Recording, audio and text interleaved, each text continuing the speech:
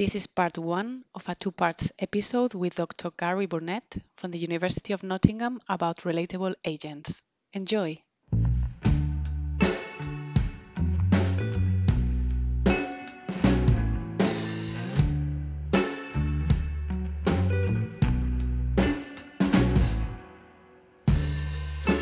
Hello and welcome to UX Soup, a short-form podcast that looks beyond the buzzwords to give you the latest developments impacting the user experience of personal devices and services in the home, in the car, and on the go. As always, UX Soup is presented by Strategy Analytics, a global research and consulting firm providing our clients with insights, analysis, and expertise. I'm Chris Schreiner, and I'm joined today by my co-host Diana Franganillo. Diana, hello. Hello, Chris. So in previous episodes, we've talked a lot about voice interfaces, digital assistants, using voice in different contexts, interactive voice ads. In today's episode, we are going to talk about anthropomorphic or relatable voice agents, what they are, their benefits, potential UX challenges, and some use cases in which they may be well suited. To help us break down this topic, we'd like to welcome Professor Gary Burnett from the University of Nottingham. Gary is a professor of transport human factors, is the head of the Human Factors Research Group, and has conducted numerous research studies on the use of voice agents in the car. Gary, welcome to UX Soup. Hello, welcome. Thanks for having me. Thanks for joining us. So we want to start this by defining first what we mean by anthropomorphic or relatable agents. Gary, how would you define them? This is sort of an area where there's lots of different terms in the literature. So you mentioned relatable agent, you mentioned anthropomorphic agent, digital assistant, conversational user interfaces, voice user interfaces, natural language interfaces, the list goes on. And I suppose the common element here is that there's human-like qualities in an interaction. So there's an analogy with human-human, particularly conversations. It's beyond the traditional speech interface of commands where you give a command and then the system does something. Here you have a natural two-way interaction. And this would be it would be including emotional, being able to determine what the user's emotions are, being able to respond emotionally in an appropriate way, things like that. Yeah, so part of a natural conversation will also involve empathy. Mm-hmm. So there's some sense of the system understands me and I understand the system. That means that there's quite inherent trust in that relationship. It means that, you have this word anthropomorphism. So there's an element of human-like qualities, not just in a voice, but also potentially in some form of visual embodiment of the agent. Gary, what do you think that the challenges are when defining the attributes of these agents? Yeah, there are lots. I think, when you get down to sort of design issues here, you're working to all sorts of different issues that are sort of essential to human-human interaction. We're drawing on human-human interaction, but now we're thinking of one part of this being a computer. Then we're into, okay, well, what is this agent called? Is very important. Are we going with a male voice, a female voice? What sort of tonal qualities associated with age might there be? What aspects of conversation are going to be particularly relevant here to sort of draw on? If you think about how we interact in human-human dialogues, there's just so much complexity there in the way in which we keep a conversation going, how we repair a conversation if there's a problem or a lack of understanding. How that's all represented in our agent is very challenging.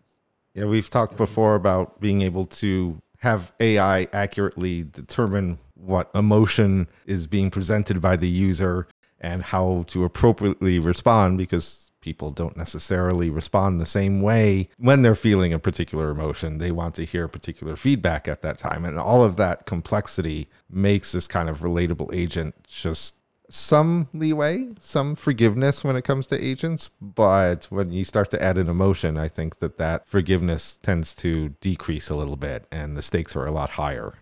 Emotion sort of recognition technology is sort of critical to this, isn't it? But it's even broader than that. It's not just, emotions tend to be short events, tend to be very sort of exaggerated, and they're not part of normal, everyday human conversations. Whereas still I'm trying to understand what someone's trying to say within a conversation is probably more challenging in many ways. If you think about just simple linguistics, the word it in a conversation can often mean so many different things.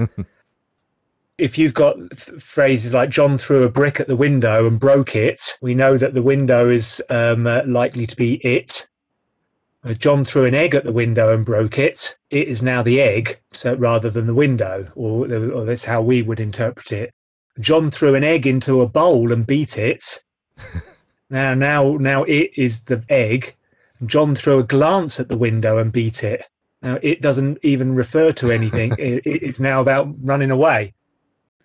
I guess that in some languages, and as Spanish, could be even trickier because we don't need a explicit subject. So the system might struggle slightly more because you don't need to have a he or a she or a it to conjugate a verb. And because of the context, we understand. I think that's a good point. All these kind of like differences across languages and all this lack of explicitness, it makes it tricky to design not only a system that works in English, in Spanish, in Chinese. So that's, just a little linguistic competency. In human-human conversation, we can sort of understand that through our linguistic competency in vocab and grammar and dealing with this. So for a system to understand that becomes very complicated. And then you've got the whole conversational competence. In human-human conversations, we understand turn-taking. We understand dealing with sort of non-verbal cues in terms of whether or not, I'm saying I'm going to keep going or whether or not I'm going to hand over the conversation to you. If the conversation starts having problems, we have ways of dealing with that to repair a conversation. We might start using certain words like sorry or can you repeat? And these sorts of things, again, very difficult for a system to deal with. I was thinking of turn taking as well. Interestingly, I was reading some studies the other day about the cultural differences in turn-taking. For example, in a Mediterranean culture, not respecting turn-taking might not be offensive for the person speaking if this is done to reinforce the message or to agree with the message. Another completely different matter is if you cannot interrupt to say the opposite or to change the topic. So, Gary, have you found any cultural differences in your studies about relatable agents? Yeah, we've got into some really interesting issues there with some of our studies where we found quite strong cultural differences in things like interrupting and also use of politeness terms. In certain cultural groups, we respect turn taking and we may commonly use politeness terms like please and thank you, even when conversing with a digital assistant or anthropomorphic agent, whereas in other cultures, they'll be much more accepting of interrupting and wouldn't necessarily think in terms of using politeness terms with a digital assistant. And I think it's partly influenced by cultural acceptance in human-human interactions, but it's also what people think about computers and to what extent anthropomorphism exists within the cultures. Some cultural groups don't see anthropomorphism quite in the same way, and so they may not think of your digital assistant in such strong human terms as others. In some ways, it starts coming over as being very rude when a person doesn't say please or thank you to the digital assistant that's just helped them out with something. But if you, in your mind, you still very much see it as a computer, then it's very different. And this has come up with things like with Alexa and other sort of home-based digital assistants, and whether or not it might be teaching your children bad habits in terms of whether to say please or thank you. Do you teach your children to say please and thank you to your Alexa? These are really, really interesting times because you're going to have whole generations growing up around these anthropomorphic agents, which may well influence how they then interact in human-human conversations. This is before we get into issues to do with it being in a car. Gary, besides the politeness and the polite words that you use with the digital assistants, what are the different attitudes that you have detected that people use in the studies in terms of interactions? More kind of like you are my servant or you are a help? What is the kind of attitudes that you have found within the same context? So the interesting thing about the car here is it's a very functional environment, very task-based environment. You're getting from A to B, and there's tasks that you need to do in order to then, maneuver that vehicle and interact with the systems to get to your destination. So that influences how people then respond to it. It's different to it being a digital assistant being in a home environment, in a more sort of leisure-based. That may well change to an extent as we move more towards autonomous vehicles and your vehicle being not necessarily being something that you then control, but is some place that you happen to be in that's mobile. So that said, there's still very big differences in how people in our studies have responded to a digital assistant in their cars. Some have considered it a bit like a passenger, and that they are going to then have a conversation with it like a passenger, and they seek out interactions. Others will see it more almost like a slave, that it's just there to do their bidding, and may sort of see it more in line with it being part of the car and part of the sort of the infotainment system, and that it's embodied within there. So where people see the embodiment of this agent is really quite interesting. Is it a passenger? Is it within the entertainment system or within the car? Or even if you're thinking of it in terms of helping with automated driving, in some situations, people see it as the driver. And if it's, say, like a robo-taxi or a level 5 autonomous vehicle, then you may well see it as if it's a taxi driver, and you then respond to it in a different way. So this whole issue of embodiment of the digital assistant is fascinating. Would you say for different situations like that, a servant butler versus a companion versus a driver, that you would see different assistants put in for it? Or do you think that the same assistant could take all of those different roles, or how would it do that? So there haven't been any studies looking at this yet. It's really interesting. Most people just stick within a single use case. Mm-hmm. And then you think about what would be a good design there. But when you start having a joined up, future system, then it's possible that you start having different voices coming from your car for different use cases. So it's like your car is inhabited by 3 different people who have different roles. That would be quite interesting.